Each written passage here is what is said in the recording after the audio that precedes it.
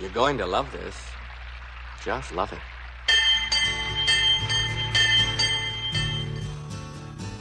Yeah, you will.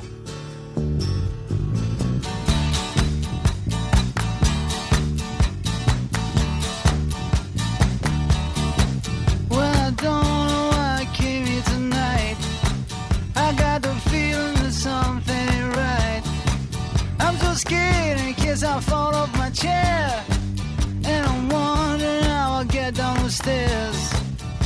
Clowns to the left of me, jokers to the right. Here I am, stuck in the middle with you. Yep. Yes, I'm stuck in the middle with you. Yes, I am stuck in the middle with you on a Monday on the BradCast. Yes, you heard me right. This is your BradCast from Pacifica Radio's KPFK in Los Angeles. 91.7 FM along the Oregon Central Coast on KYAQ, coast to coast and around the globe on kpfk.org, on the Stitcher app, on the TuneIn app, on iTunes, on the Progressive Voices channel, Netroots Radio, Indie Media Weekly, FYI Nation Network, and now Radio or Not and Radio Sputnik.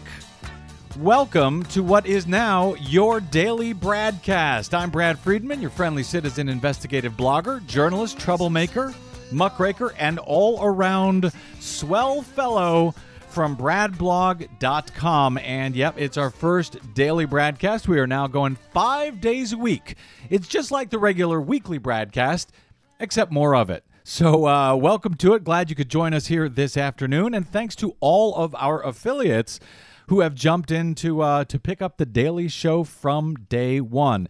And of course, they, like you, will all be happy to hear that today it's nothing but 60 minutes of nothing but Bruce Jenner. That's it. We're talking. Don't laugh. That's what we're. No, not really.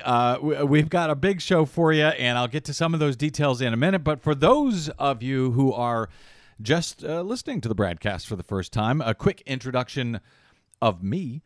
I am the proprietor and the creator of bradblog.com. We are well known. We have been well known for about a decade or so in covering things like voting machine concerns, election fraud, voter suppression, environmental issues, corruption, whistleblowers.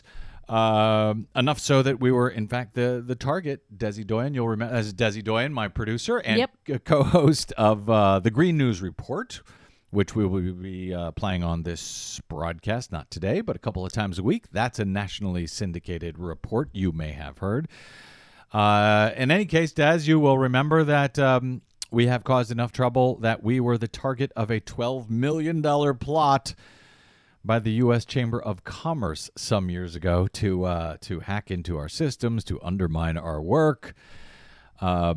So we must be doing something right. Yeah, if the Chamber of Commerce doesn't those like guys, you. Yeah. So we must be doing something. I suspect we'll talk about that incident at some point. And I can't remember actually if that was before or after. We were the first to publish over at bradblog.com insider audio from the Koch brothers' secret meeting a couple of years ago. Now they do it all the time. Now everybody's sneaking in. And, it's true. Yeah. They were not very happy with you about that. No, they weren't. I don't know why. In any case, we are wickedly independent. We are both loved and hated by just about everyone, which is no easy feat. Well, mostly you hated, me loved. Yeah. Oh, they love you. Okay. All right. Well, that's a good point. You're right. In any case, glad you could join us here. That gives you some background. You'll learn more about us if you don't know who we are in the near future, no doubt. We're going to speak with legendary 1970s era Pentagon Papers whistleblower, speaking of whistleblowers, Dan Ellsberg.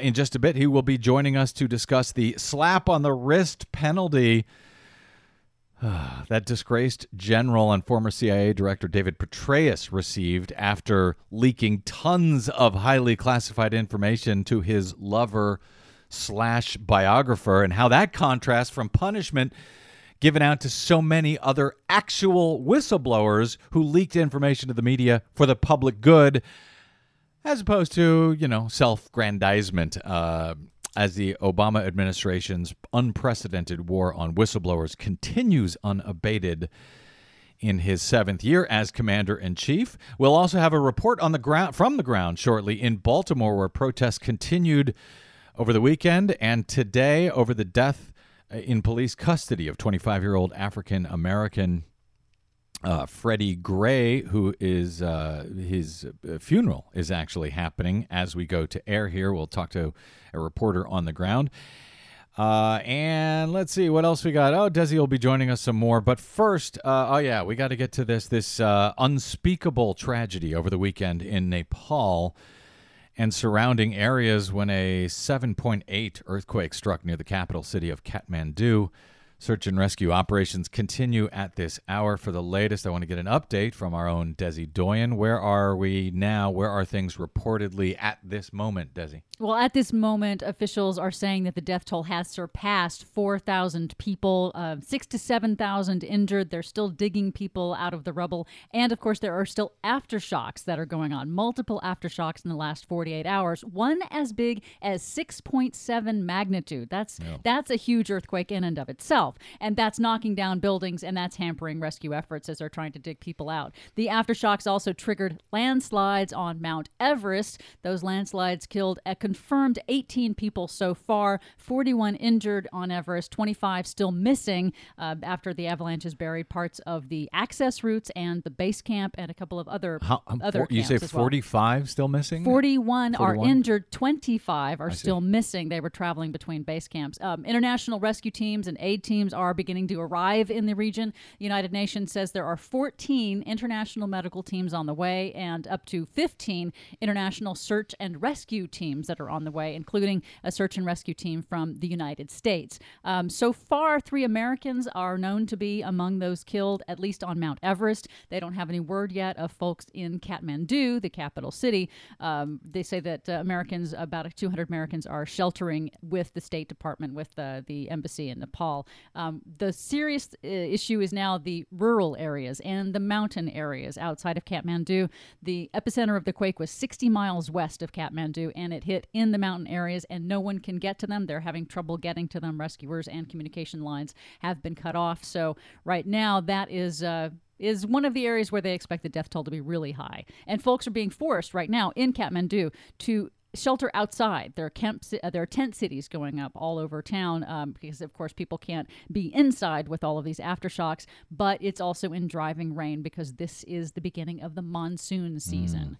So right now, and it's just even worse because so many World Heritage sites, 4 out of 7 UNESCO World Heritage sites that are in Kathmandu Valley are said to have been either severely damaged or destroyed. These are like these ancient hundreds villages. Years old towers and monuments and so forth that have just fallen, crumbled. Things that were... And there were actually, were there not workers in, I don't know if they were from the UN, but scientists who were in Nepal last week who were predicting that the signs were showing we're getting close to an earthquake, and these are concerns. Yes, this problems is a recent earthquake hazards conference that actually did take place in Kathmandu last week, and the experts that were there, they said they had new data that showed that Kathmandu was due for a huge earthquake, and the geological history of Kathmandu showed that it was capable of a massive earthquake, and so they looked around. They said, we need to do something, and they had begun the process of trying to repair buildings, retrofit buildings, and get it ready. But of course, the scale of what is needed to be done was so huge that it just couldn't be done in time. And of course, no one expected it to happen this quickly. Thank you. So international aid organizations are accepting donations. You can check with the UNICEF, the United Nations Children's Fund, the UN World Food Program, International Red Cross, Oxfam, Doctors Without Borders. They all say they need mostly money to help speed the aid to these areas. Thanks for that report. We'll be keeping our eye on that, obviously, throughout the week, because that's just a unspeakable disaster out there. Thank you, Desi Doyen. Speaking of unspeakable here, not to start out the show this way with nothing but bad news, but also over the weekend, days of protests over the death of Freddie Gray in police custody turned violent. Questions remain how Gray, who was arrested on weapons charges on April 12, ended up dying in police custody with a severe spinal cord injury that resulted in his death 7 days later. Gray's funeral is being held today after, according to AP, thousands of protesters took to the streets Saturday in the largest Freddie Gray rally yet. And after hours of peaceful demonstrations, pockets of protesters smashed out police car windows and storefronts. 2 people were hurt in the mayhem, and at least a dozen were arrested. Authorities have not explained how or when Gray's spine was injured. Police have said Gray should have received medical attention at the spot where he was arrested before he was put inside a police transport van, handcuffed and without a seatbelt, a violation of the department's policy. In her first public comments since Gray's death, his twin sister, Frederica Gray, appealed for calm on Saturday as she appeared with the mayor at a news conference. That calm did not last, however. As we go to air, violence appears to be breaking out in Baltimore in these protests following the funeral earlier today of Freddie Gray. Here on the phone for us now is Cassandra Fairbanks of Sputnik News, who was there for the funeral earlier today, for the protests over the weekend, and is there now as violence has broken out, and so far 7 police have been reported as injured. Cassandra Fairbanks, welcome back to the BradCast. Hi, this escalated quickly. Yes, it did. When I talked to you earlier, things seemed quite calm as the family had called for calm on the day of the funeral. What are you seeing out there right now on the ground in Baltimore, Cassandra? Right now, there are people rioting about a block down from where I am, and directly across from me, there's a SWAT vehicle, and riot police are combing the park where they pushed everybody into. Apparently, there was a police car lit on fire about a block away as well. And some of the reports that I'm seeing coming in from CNN are claiming that it is, quote, outside agitators that are causing this. Are you able to tell who is actually the cause of the violence? Is it the protesters, local folks? Is it outside agitators? Or is it, once again, the police sort of coming in with overly aggressive tactics that seems to be setting off the crowd? I would 100% without a doubt say that the police are the agitators in this situation. They came in here with they were loading up guns with rifles with live rounds and stormed this place. They were shooting pepper spray out of the vehicle. It was a bunch of high school kids who were protesting peacefully from what I heard, and then SWAT arrived and escalated the situation. So you're saying that just by being there, they escalated the situation, that things were peaceful. Did you see this with your own eyes, or are you going on secondhand reports of how this powder keg got lit today? I was at the funeral, and this started happening while the funeral was still wrapping up. So I rushed here. I got here about 10 minutes after SWAT arrived. Right now, I'm looking at least 40 or 50 police cars, SWAT vehicles. It's really out of control. And I think that the way that the police came in, they're the ones who are dressed for a riot, right? Well, they're dressed for a riot, but they do have to stay safe if they are being pelted with bottles and bricks and so forth. Now, mind you, we have covered these riots before, and the police will claim that they've been, pelted with bottles and rocks and so forth, and we haven't been able to find evidence of that in some cases. So, I have an open mind as to what's going on. They definitely were, and I think they still are being pelted with rocks. But I noticed that, at least from what I saw, that started happening after they formed a police line and had pepper sprayed some teenagers. I don't know if that's 100% correct, but I did see people are definitely throwing a lot of rocks at the police. Okay. Are you able to stay safe there? Is the protest, the violence, whatever's happening, is it relatively limited to a small area? Or are we looking? I saw one quote saying we've got an absolute war zone or something like that. Is that an accurate description? Where I am right now, I am safe. I'm going to go get back closer to where things are happening so that I can see what's going on. But there are places where you can go and seemingly be safe. Yeah. And it's blocked off. Like, the Target parking lot's pretty empty right now. Okay. But I can't even express how many police are here in riot and SWAT gear. All right. A lot. And all the buses are stopped, so people who are trying to get home from the stores that closed down cannot get home. So they're trapped here as well. Well, stay safe out there, Cassandra. Are you going to be on the ground throughout the week out there in Baltimore? I'm not sure. I would like to be, so we'll see. All right. Well, let's check in as the week moves forward. Obviously, this is a moving situation, an explosive situation, and let's hope things calm down on all sides of this issue. Cassandra Fairbanks from Sputnik News, thank you very much for your updated report here, and we'll keep in touch in the days ahead. Stay safe. Thank you. Okay, we're going to take a quick break and come back with legendary 1970s whistleblower Dan Ellsberg. A lot going on today. Stay tuned, and Desi's and we're going to try to lighten it up a little bit later with these crazy people from the Heartland Institute who are heading to Rome to advise the Pope that there is no global warming. All of that, and Loretta Lynch finally sworn in as U.S. Attorney General today. A big day. Stay with us. I'm Brad Friedman. This is your BradCast.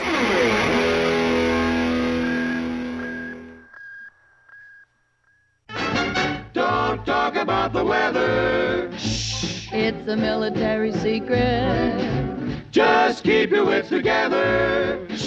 That's the safest way to keep it. These are critical times. Be careful of espionage. In such critical times, you've got to watch out for sabotage.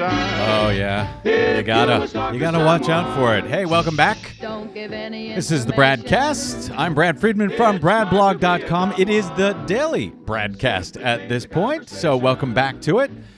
At an unprecedented news conference earlier today at the National Press Club in Washington, D.C., U.S. government whistleblowers spanning a range of eras in national security agencies, including 7 former officials with the NSA, CIA, FBI, State Department, and Pentagon, spoke out against the Obama administration's war on whistleblowers. Among them was my next guest, the legendary Daniel Ellsberg. He's a former military analyst who risked decades in prison and brought the nation to a virtual standstill in 1971 when he released thousands of pages of top-secret documents to the New York Times and others concerning the U.S. government's decisions leading up to the Vietnam War, showing essentially that the Johnson administration lied us into that war. Sound familiar? Those documents became known as the Pentagon Papers, and their publication by the New York Times was challenged by the Nixon administration all the way up to the Supreme Court. Ellsberg was personally targeted by the Nixon administration, who, as part of the Watergate scandal, attempted to break in and steal medical and psychiatric documents on Ellsberg.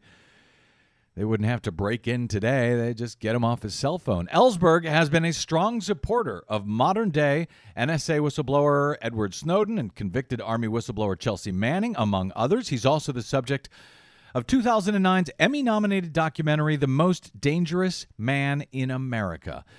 In 2012, he became a co-founder of the Freedom of the Press Foundation. He tweets at Daniel Ellsberg, and his website is ellsberg.net. Dan Ellsberg, sir, welcome back to the BradCast, my friend.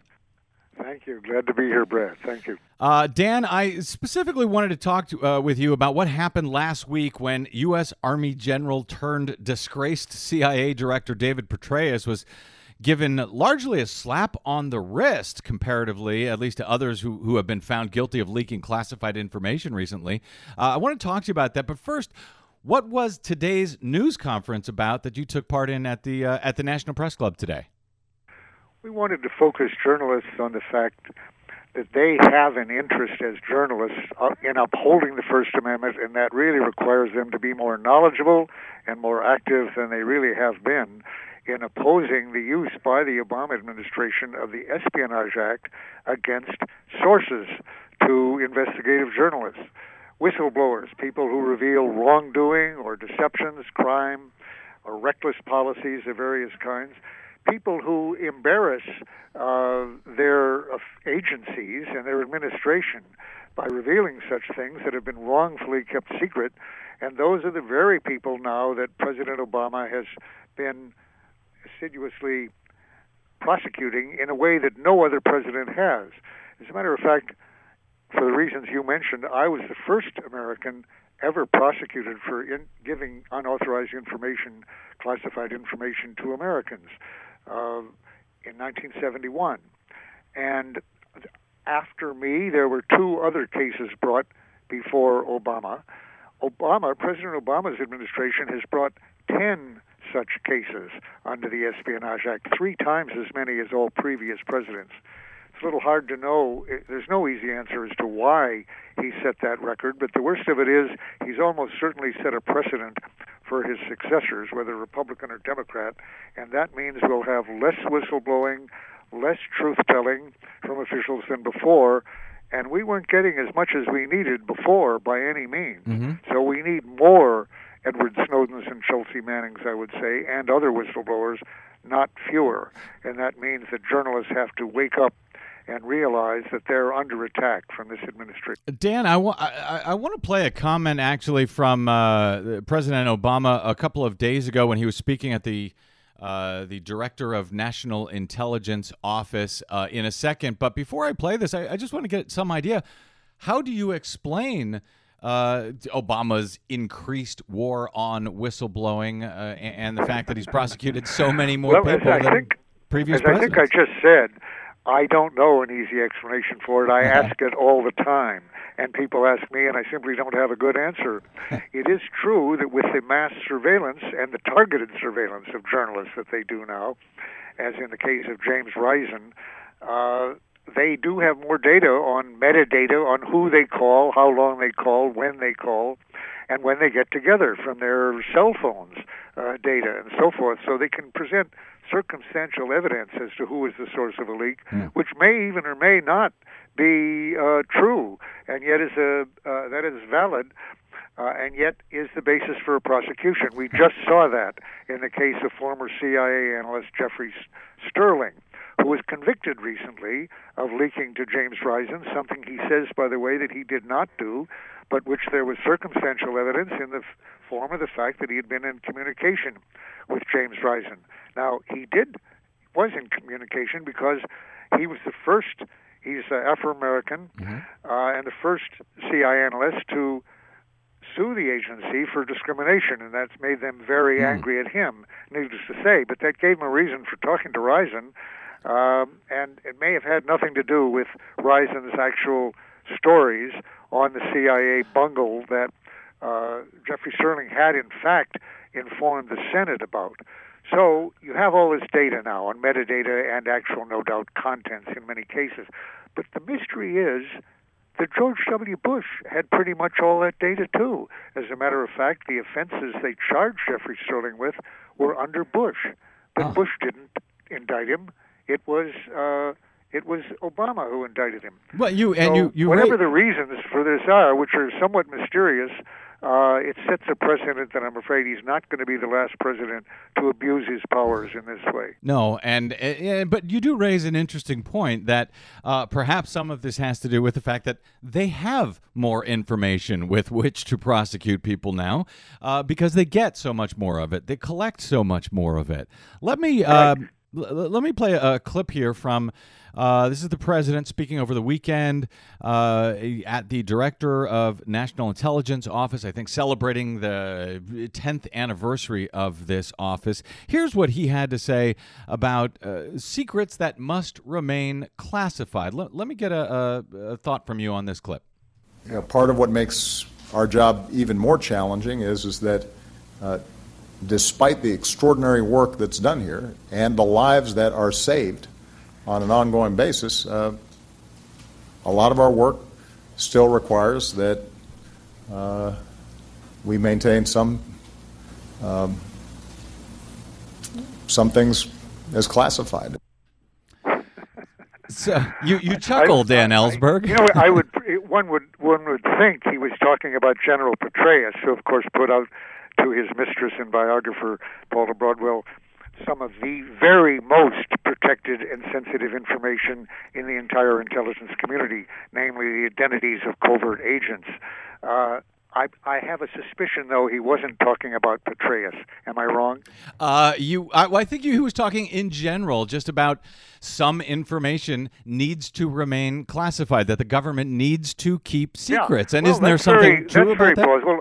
I don't argue with that. I would say that there's a lot of information that deserves to be secret. The identities of our covert agents, for example, which Petraeus put out. No, he shouldn't have done that. Should he go to prison for it? Well, given how much they do leak and how common that actually is for self-serving purposes, as in Petraeus' case, he was trying to get a more favorable biography from his mistress, although one suspects he didn't have to go that far exactly. He just didn't like to say no to her.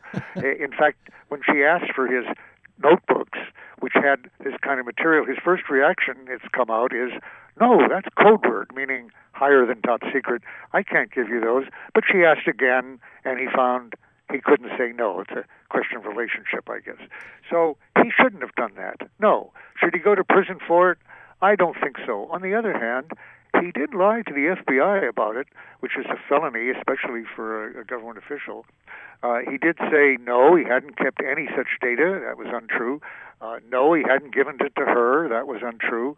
And when they found it on him by searching his house, they found he had these notebooks in an unlocked drawer, which is not a really, a good precedent for a CIA director. Although, by the way, not unprecedented. That's pretty much what they found of John Deutsch when he was CIA director, that he had on his home computer tied into the Internet the identities of covert agents.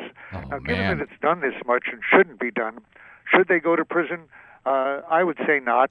They shouldn't be charged under the Espionage Act because no one but spies should be charged under the Espionage Act, which doesn't allow you to argue in court that you did this for a good reason, that you had reason to do it, that it benefited the country, didn't harm, and so forth.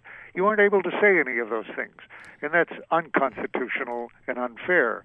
But in the end, of course, in his case, they took away the Espionage Act charges, which, as I say, I don't complain about because nobody other than spies should be tried under that, and he's not a spy. On the other hand, I wouldn't be unhappy to see him go to jail for lying to the FBI, not because he's the first or only person to do that, quite on the contrary, because I would like to see one government official spend one day in jail, finally, for the first time, for lying to Congress or a court or the FBI under oath. It's never happened, and at least not for someone who is doing basically the government's bidding and who is in the favor of the government. So that would be a good precedent, but don't hold your breath. No, I'm not. And I mean, ironically, they were speaking at the when the president was speaking. James Clapper, I believe, is still over there at the Department of Homeland Security. He blatantly lied to Congress about what information is tracked and what isn't from Americans. Yeah, you remember that Clapper was asked by Senator Wyden, are you collecting, as head of Director of National Intelligence, are you collecting any kind of information at all on millions or hundreds of millions of Americans?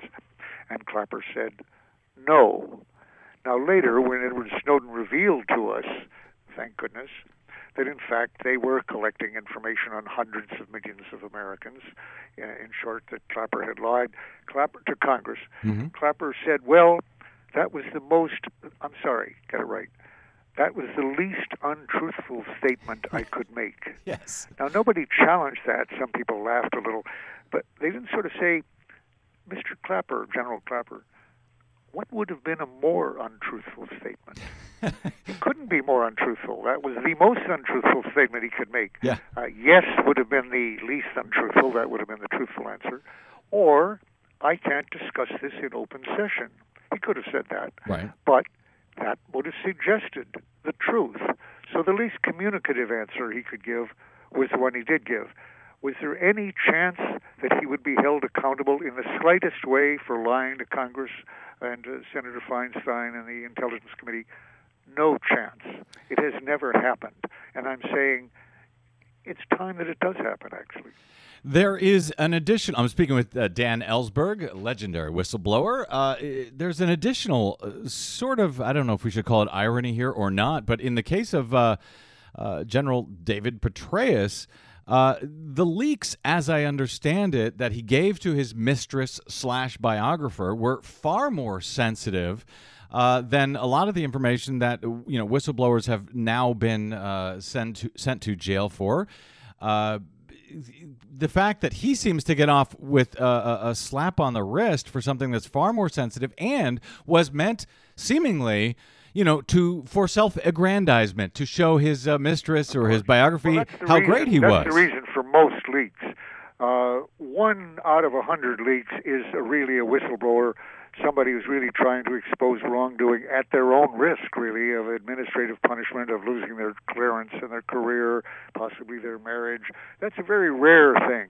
And on a really large scale, I was the first, in a way, to do that with 7,000 pages of top secret. Chelsea Manning, 40 years later, put out a great deal of material, so did Ed Snowden. That's pretty rare. But leaks occur every hour of the day with someone supporting their agency's budget or their policy or serving themselves. Now, I will say this. The prosecutors made a point, and the judge accepted, in accepting this plea bargain with just 2 years of probation and no jail time, that he hadn't, after all, intended to inform the public or a journalist. He hadn't given to a journalist, just to his biographer, just to his lover, who actually, by the way, did have a clearance. She didn't, it so happened, because she's in the reserves, she wasn't cleared for the code word, highly sensitive material that he was giving her, which means it was as if she didn't have a clearance. But people say, well, okay, she didn't publish that. But we actually don't know with it. I don't think she sold it to the Chinese or ISIL or anything like that. But did she copy it? Where did she keep the copies? Did she share it with anyone? Petraeus doesn't know the answer to that, and I'm not even sure the FBI has investigated it at all. Well, that's so when you say it is definitely a breach of the regulation. Well, yeah, and when you say he wasn't sharing it with a journalist, he was sharing it with his biographer, who was going to write a book about him. So that information certainly could have gone out that way, but. The fact that these folks, these whistleblowers who are actually trying to do something good, that they seem to get punished more than those people like Petraeus and the other government officials, leakers. They're precisely the ones who are threatened and now, under Obama, actually prosecuted. And that's not just that's not a coincidence, or it isn't even what you could call malice. The point is, what the whistleblower does is to give an investigative journalist or Congress information that the public needs to know because to hold their government officials accountable. Now, no government official in any country in the world, and really no official in any private organization, corporation, or school board, or whatever, wants to be held accountable. Accountability is not for their interest, it's for the public interest, or in the long-term interest of the institution. But no one really wants to have their deceptions, their lies, their mistakes, their wrong predictions, their possible crimes. They don't have any interest in having that disclosed. And if you're the president with the Justice Department under you and you have the chance to prosecute somebody who puts out something embarrassing like that, those are the people you prosecute, not the ones who have put out information to make you look good. So the argument you seem to be making here is that these punishments are meted out based not so much on the damage that is done by the leaks, but just to send a message to other potential whistleblowers, don't do it. So if a guy like Petraeus, we think, oh, he's a good guy, he didn't mean to hurt anybody. These other people, though, we don't know what they might do. We don't know what other whistleblowers might expose. Therefore, we have to we have to prosecute those who expose information as whistleblowers to send a message to others to not do it. Dan, isn't there a point to that? All the people, go ahead. Let me just ask this point. Doesn't the Department of Justice, to some extent, have a point in that, okay, guys like Edward Snowden, they seem to have been very careful about what they released and who they released it to Glenn Greenwald, Laura Poitras, etc. They've so far been very responsible with that information.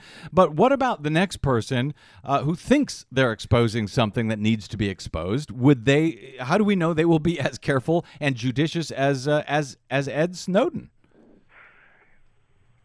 The Espionage Act that they've been using to prosecute these people does not allow the person charged to argue in front of a jury or to present testimony or evidence that they had a good motive or that they believed that this would benefit the public, and that's why they were taking the risks, which you can't avoid in putting out information that your boss doesn't want, that there was a reason for doing it and that the public needed to know this. That's not something a person accused under the Espionage Act can argue in front of the jury. I couldn't, and none of the people indicted were able to make that argument in front of a jury. Now, the jury doesn't have to believe that. They don't have to agree with you, even if they think you're telling the truth. And that you had a good motive, they don't have to decide that it was a good enough motive in order to break your promise not to give secrets, which is what involved here, not to give away secrets. They can still convict, but they'll do it on the basis of having heard your argument. That is not available under the Espionage Act, and that means that a person who's giving information for patriotic motives to benefit the country, as, let me say, I did, and I'm convinced that Chelsea Manning and Edward Snowden did, but also several of the people who were indicted here, not all of them, not Petraeus particularly. He couldn't really argue that he was doing this for the good of the country. But the others, some of the others could, and some could not. A jury would not have to agree with any of them, including me. But when I was asked by my lawyer, why did you copy the Pentagon Papers, which for your hearers was 7,000 pages of top-secret documents, why did you do that? I wasn't allowed to tell the jury. That means I didn't have a fair trial, and none of these other people have either.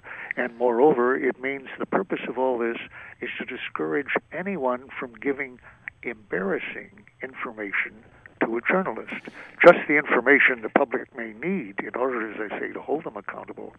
Now, people give unembarrassing information that makes the officials look good, like Petraeus to his mistress, or various presidents who put out classified information that makes their administration look good. That will not be prosecuted. And so in other words, the administration doesn't want to discourage people from talking to journalists so long as what you tell is in line and supports government administration policy. They don't want to break off those contacts. But what they do want to do is to break off all unauthorized contacts that might involve giving information that does not put the government in a good light. Now, if you can cut that all off, then you've succeeded in the ambitions of virtually all officials of all kinds, with the unfortunate effect that you have lost democracy. You have lost accountability. You have lost an informed public that can influence policy or make informed choices of who to vote for. And that's, to a large degree, where we are, and I hate to say that. Our democracy has eroded very, very heavily since 9/11, more than people realize. And maybe not more than they were willing to see, but it hasn't been an informed choice on their part. When they think, I'm willing to give up a little democracy here to have more security, they don't know how much they're giving up, and they don't know how little more security they're getting.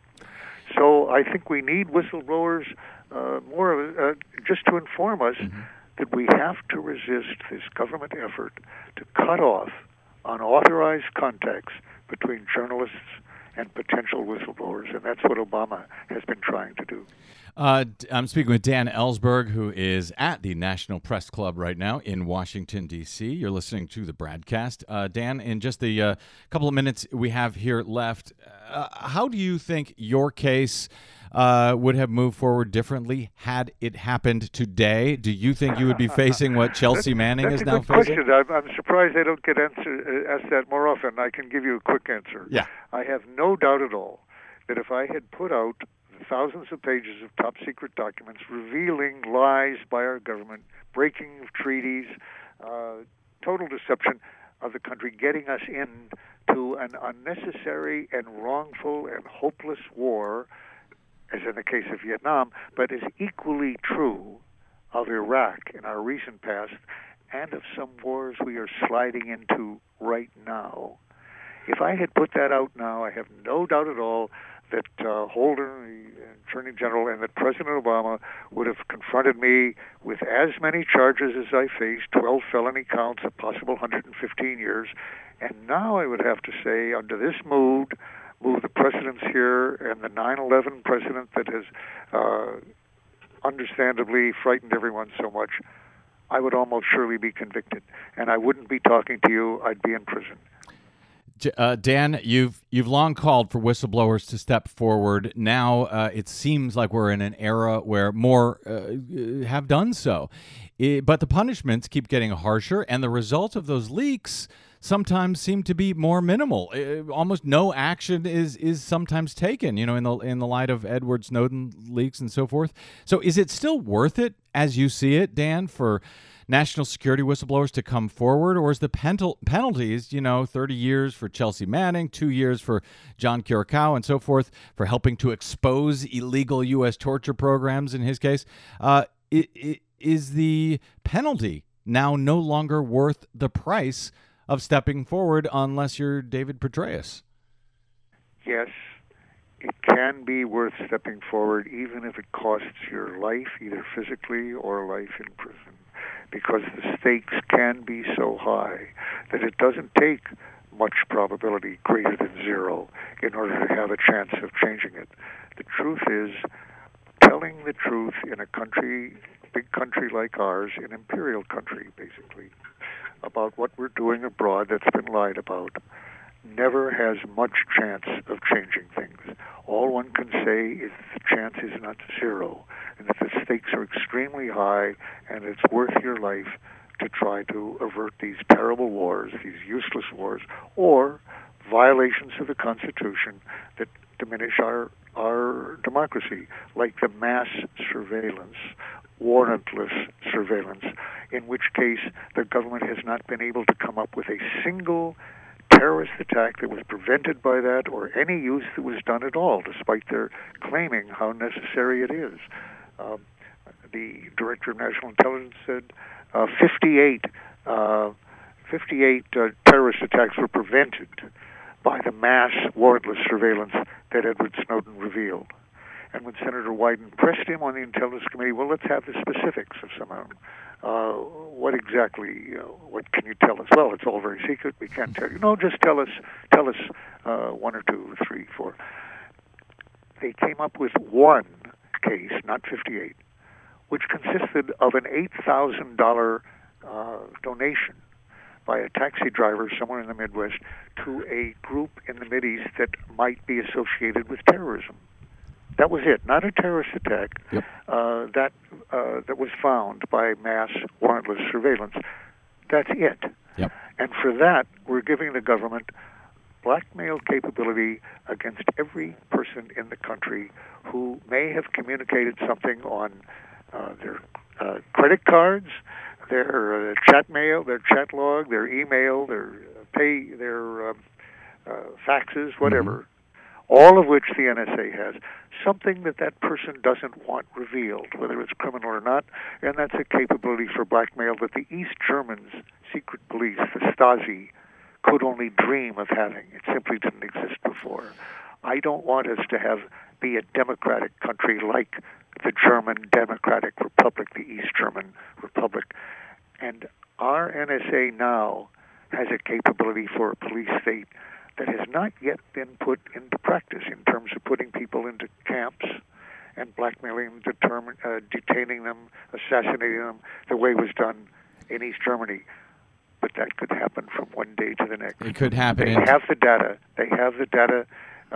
And they could turn us into a police state fast. Yep. That's a terrible situation, and one that Ed Snowden wanted to change.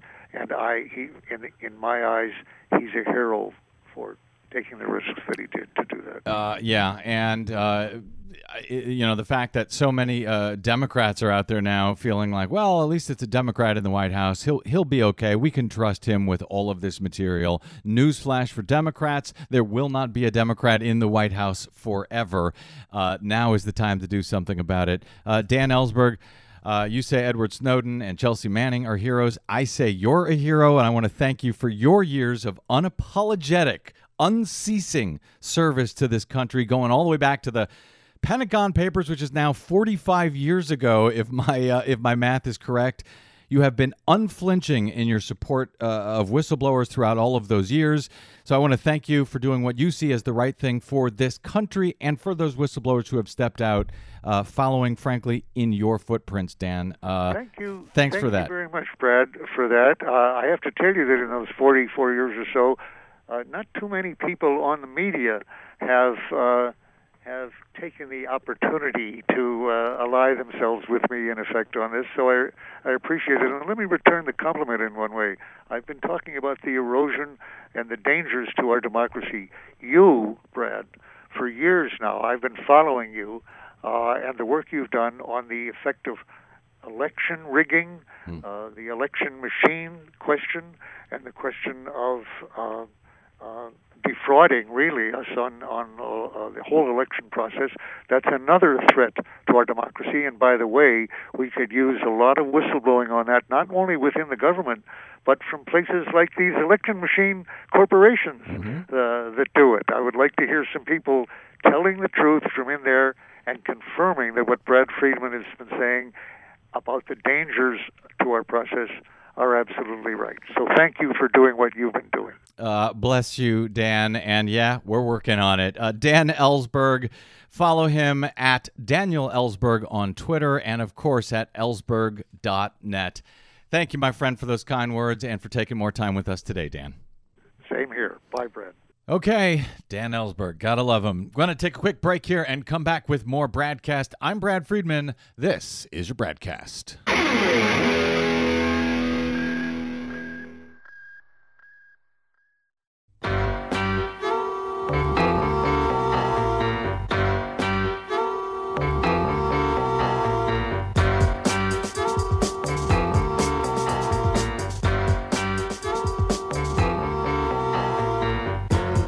Welcome back. It's your BradCast. Brad Friedman from BradBlog.com, finishing up the first day of our daily BradCast. It may not be the daily show, but it is a daily show. So there's that. We got just a few minutes left here. We're running late with the Dan Ellsberg interview. If you missed any portion of today's program, by the way, you'll be able to get it later on tonight at BradBlog.com, at Stitcher, at TuneIn, at iTunes, where we hope you'll give us a good review over there so it helps other people find the BradCast as well. Very quickly, Loretta Lynch was finally sworn in today as the new U.S. Attorney General. She replaces Eric Holder, becomes the first African-American woman to become U.S. Attorney General. For some bizarre reason, Republicans held her off for about 170 days, and for some bizarre reason, they hated Eric Holder. Or at least they pretended to. Why would they hate him? I can't tell you. He let all of their bankers pretty much off the hook entirely. He even let him get away with all sorts of voter suppression, frankly, not bothering to actually enforce the Voting Rights Act provisions until after the Supreme Court killed the most important part of that Voting Rights Act in the summer of 2013. So you'd think they would like him. I think they do. I think they were just kind of pretending when they acted like they didn't like him.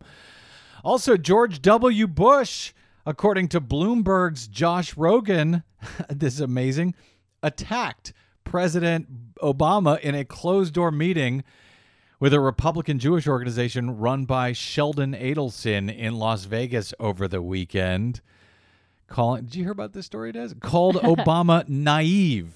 Calls Obama, this is George W. Bush calling Obama naive in his dealings with Iran and in his war against ISIS. He's criticizing Obama's foreign policy. That's right. The mind reels. Yes, he says the Iran deal he describes as short-sighted, says the guy who during his own administration saw Iran's nuclear capabilities and the number of centrifuges go from something like 600 up to like 19,000 while he was in office. And Bush warned against chaos in the Middle East. He would know. Thanks to Obama's policies. Really, that's what happened. Okay, one more point I wanted to get, Des. Last week on the show, we talked about this crazy right-wing group, the Heartland Institute. It was on Earth Day, and the statements that they put out about Earth Day. Now, Heartland Institute, it's funded by, I think, the Koch brothers, by the fossil fuel industry. Yes. Yeah, exactly. They're huge. They lead the climate change denialist movement in this country. And on Earth Day, when they could have just put out something, we love the Earth, we must take care of it, we must be great stewards. They said that for about 10 seconds, and then they went into, however, environmentalists have completely hijacked the Earth, and all of our problems on the Earth were solved as of 1980, and global warming doesn't exist. In any case, now they're sending out a contingent to the Pope to speak to him. Heartland's experts will send this message to Pope Francis, according to a press release Heartland put out. Please do not put the enormous weight of your moral authority behind the discredited and scandal-prone United Nations Intergovernmental Panel on Climate Change. Instead, they say, speak out for the poor and disadvantaged of the world who need affordable and reliable energy to escape grinding poverty. Quote, the Holy Father is being misled by experts at the United Nations who have proven unworthy of his trust, said Heartland President Joseph Bast. Humans are not causing a climate crisis on God's green earth, he said. In fact, they are fulfilling their biblical duty to protect and use it for the benefit of humanity.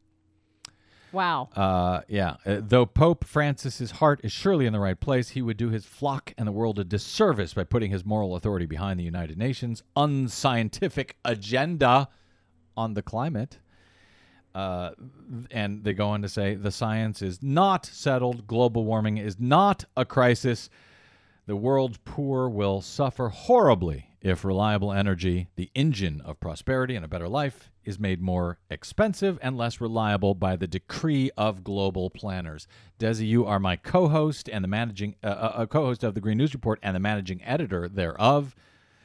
What do you say to the Heartland Institute? Well, two things. First of all, it's all bunk. But the Heartland Institute, when they talk about this energy poverty, that somehow the poor will be hurt by not being forced to burn fossil fuels for energy, 7 million people die every year from just air pollution alone, not including all the other pollution and destruction that happens when fossil fuels are used. So that's one. And two, renewable energy is clean, it's affordable, and it's actually going to be the thing that helps the third world, the poorer countries, to bypass the whole pollution phase of development. So obviously Heartland Institute is running scared. They want to prevent the Pope from pushing for climate action, especially because he's coming to the United Nations in September to talk to the United Nations and help complete an international climate treaty. So they're doing everything they can at the Heartland Institute to stop that.